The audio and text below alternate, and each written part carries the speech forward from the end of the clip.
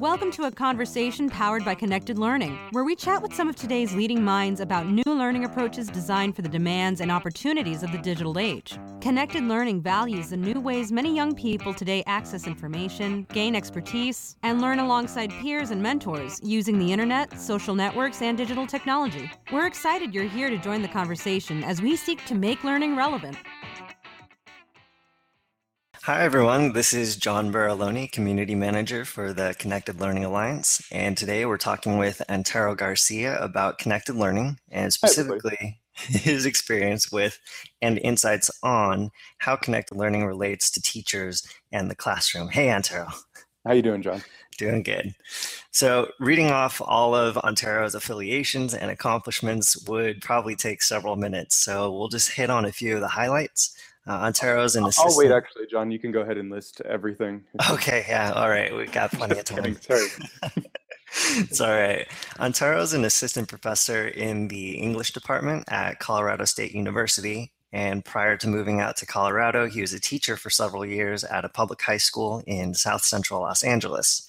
And during that time in LA, he was also a teaching ambassador fellow with the U.S. Department of Education. And in addition to all of that, he has recently helped produce an ebook titled Teaching in the Connected Learning Classroom, which is full of really helpful firsthand accounts of innovative educators who are implementing the principles of connected learning already in their day-to-day practice. So, Antero, lately there's been a lot of emphasis, I would say, in the K-12 space to have teachers shift their teaching style from traditional, sage on the stage to being more of a learning facilitator.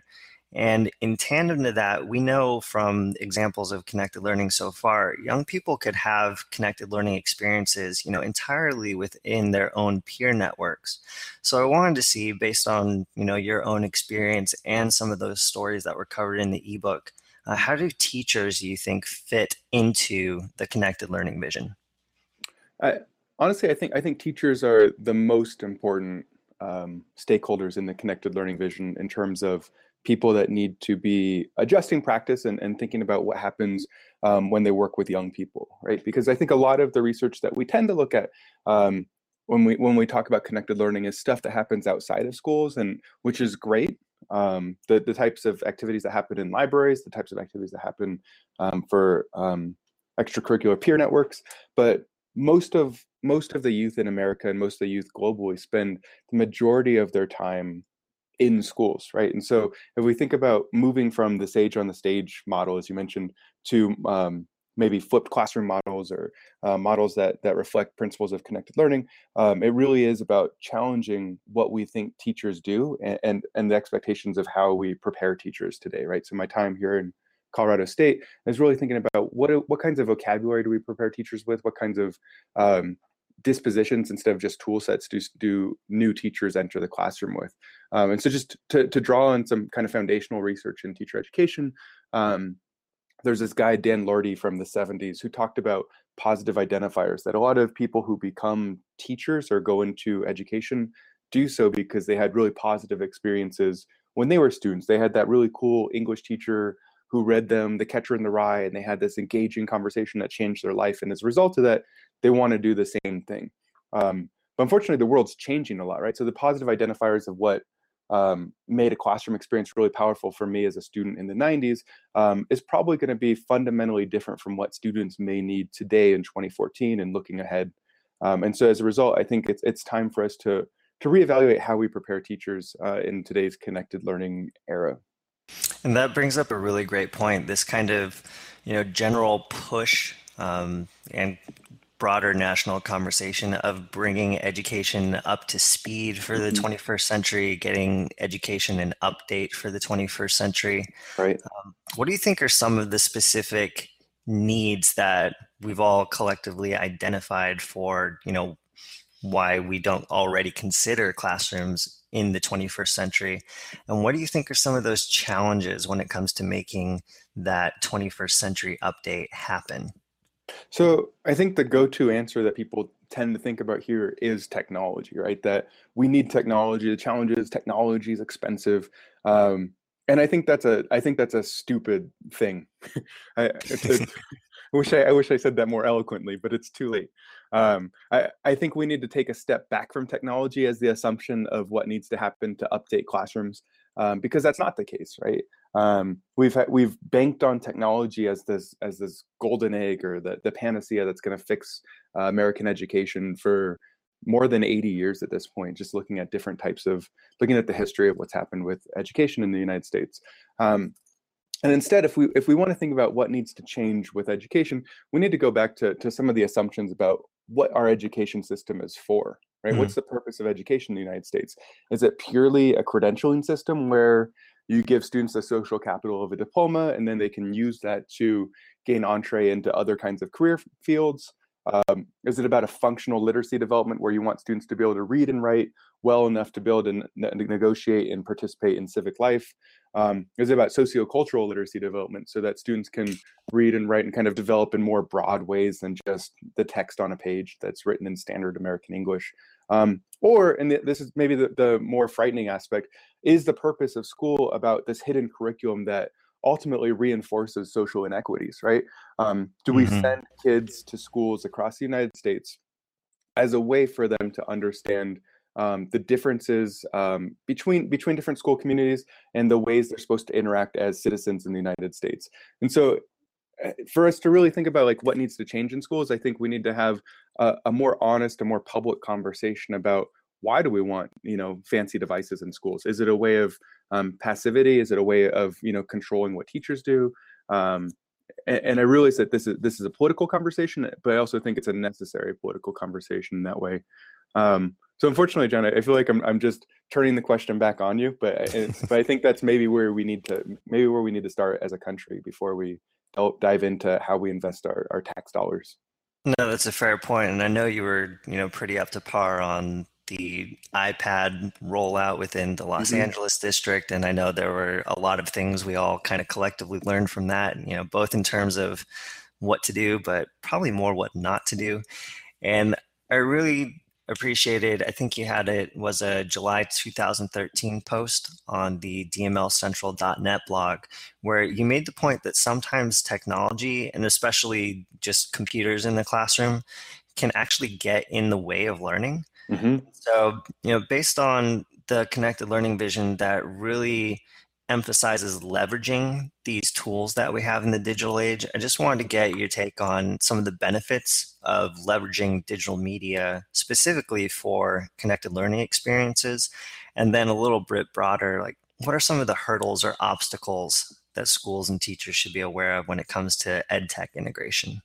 So just to draw back, so that blog post was something I believe, if it's the one I'm thinking of, I collaborated with a friend of mine, Thomas Phillip, who's a professor at UCLA, and he and I have done some work on using smartphones in classrooms and really looking at some of the challenges that arise from that. And so on the one hand, as much as, I said we need to take a step back from technology, there's some real advantages if we think about how we can use it meaningfully. And some of those are obviously that a digital device, the types of things that we carry around in our pockets, can act as portals into a larger world that connect us to, people all around the country. We can think about those opportunities for bringing guests in. I've been privileged to Skype in some of the authors that my students are reading in our college classes this semester as a result of Google Hangouts, right? It's very simple to do. Maybe even more importantly, though, is that these technologies allow us to help foment community within the classroom, right? So that not only are we talking to students face to face, but we can have this prolonged engagement over a spring break if they wanted. Maybe it's time to get away and not do something like that. But it at least gives you this opportunity to figure out other ways to socialize and change the spaces that we interact in, right? Part of, I think, what is so foundational for learning is having this relational component, right? Building trust, building some sort of camaraderie that we're moving forward in a common vision of what we're doing in any given class. And if technology is a way to support and sustain that, then more power to it, right? I think the hurdle, though, isn't a cost one. Like I said, most students, if they don't have a mobile device, they have access to one. I think the biggest hurdle is in having teachers and students and families think about what's a meaningful use of these devices. I don't think we've necessarily figured this out, at a mile high level. I think teachers are doing this from classroom to classroom, but we need to figure out a way to sustain teachers to think about move from a language of distraction that mobile devices are, problems in the classroom that they go off and they just constantly disrupt things, to thinking about the possibilities of what they can do in terms of transforming, revolutionizing classroom spaces. Again, I think this means that we don't put all our eggs in the basket of technology. But I think it means that when we do use it, we use it in a meaningful way that's always kind of looking forward towards what's the end goal for our students here. I guess that's the hurdle I'm thinking about. Yeah, and that's an excellent point. And I know in a couple places in what you were just talking about there, you kind of talk about this idea of trying to connect student school learning to their lives outside of it. And I know I definitely want to touch on some of your work with civic engagement work that you did with your kids in LA. Before we get to that, though, real quick, one of the ways that connected learning is being introduced to people is to say it builds on the education basics. So that phrase, those 3 R's of reading, writing, arithmetic, and don't get me started on the spelling of that. But by introducing this 4th R that we can think of relevance, so making learning in the classroom actually relevant to life outside of it. Why do you think this need for relevance is so important to today's students? I think relevance, it's not just important for today's students. I think it's one of those things that we tend to forget when we think about how we prepare students for tests, how we prepare students for having a high GPA. The thing that gets left out of this is that relevance piece oftentimes, right? Not necessarily all the time. And I think, and this goes back to principles of John Dewey and founding progressive education models. But I do think that the reason relevance is most important is because it allows young people to see why they're engaging in what they're doing and how they're going to transform the world around them as a result of what they engage in. So just as an example, going to Los Angeles, because maybe this will transition us there. A friend of mine, Travis Miller, who always taught 9th graders that eventually became my students, was teaching the Holocaust memoir night to his students. And as a thinking exercise, we're teaching in South Central where we didn't have any white students in our classroom. He said, imagine all of the people in Los Angeles of European descent are shipped away tomorrow, right? Just to give them a thinking exercise about, the principles of the Holocaust in the book Night. And the students' immediate responses were, they were varied, but they generally came down to the sense of, if all of the white people in Los Angeles are gone, who's going to invent things? Who's going to dole out medicine and be doctors, right? And we can think about how relevancy and how connections to science fields has been disintegrated in inner city communities just over time, over the kinds of vocabulary, over the way media portrays different types of incidents. And because of that, I think it's terrifying, and it makes us really reflect why relevance is such an important factor in how we teach, regardless of what kind of technologies we're using, right? This is just with books and looking at, students' own lived assumptions of the world around them. Right. And this transitioned us perfectly, so thanks for that setup. I know one of the things I loved hearing about from your time as a teacher in LA was the way you connected classroom learning specifically to civic engagement, and you're doing some really cool things with citizen science. So I was wondering if you could tell us a little bit more about the Black Cloud game, and then kind of dovetailing out of that, why do you think it's important that young people who are, under 18, under the quote unquote voting age, are encouraged to be civic actors, right here and now? Yeah, so the Black Cloud game was a project I did in collaboration with a professor at UC Berkeley named Greg Niemeyer. And it's essentially an alternate reality game where students were telling a fictitious story about this cloud of pollution that was talking to them. And in doing so, so that was the fictitious part. But in doing so, they were essentially collecting air quality data from their school and from buildings around their school and in their physical community, their nearby community. And in doing so, students were really able to take up and investigate, what causes pollution in their spaces and how do they do something about it, right? Because my first period class of seniors, because there was nearly 40 people in that room, the most polluted classroom or the most polluted space they found in South Central Los Angeles was their own classroom, just because of the ways we generate carbon monoxide. Carbon dioxide. Sorry, I'm not a scientist. This is not a good sign. However, what it ultimately came down to is a way to engage in science and a way to engage civically with your space around you. That civic education doesn't mean voting, and it doesn't mean knowing who the past few presidents are. That's helpful, right? But I think there's an assumption that civic education has to happen in that 12th grade class that you take for one semester right before you graduate, right? And to me, that's not what civic education should be about, right? I think it's really about how do you get young people to think about the world around them and how they're going to engage in it, right? At the end of the day, I believe that as an English language arts teacher and as someone who prepares English language arts teachers today, that civic education is the goal of what we should be doing in those classroom spaces.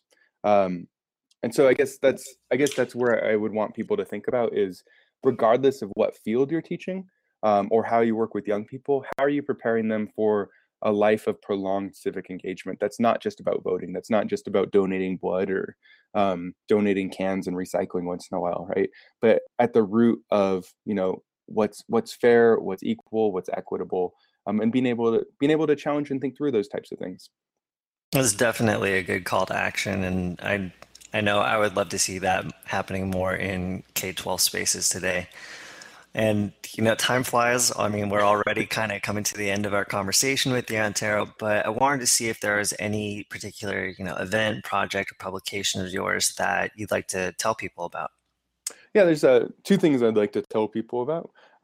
One, slightly related to connected learning. I had a book come out last year related to young adult literature. It's called Critical Foundations in Young Adult Literature, that really looks critically at what's happening with the genre of books that the students that I worked with are engaged with, right? So books like The Hunger Games, books like, which I think is an important civic text, books like Harry Potter, the Divergent series that's now a movie. I think these are important spaces that teach powerful lessons for young people.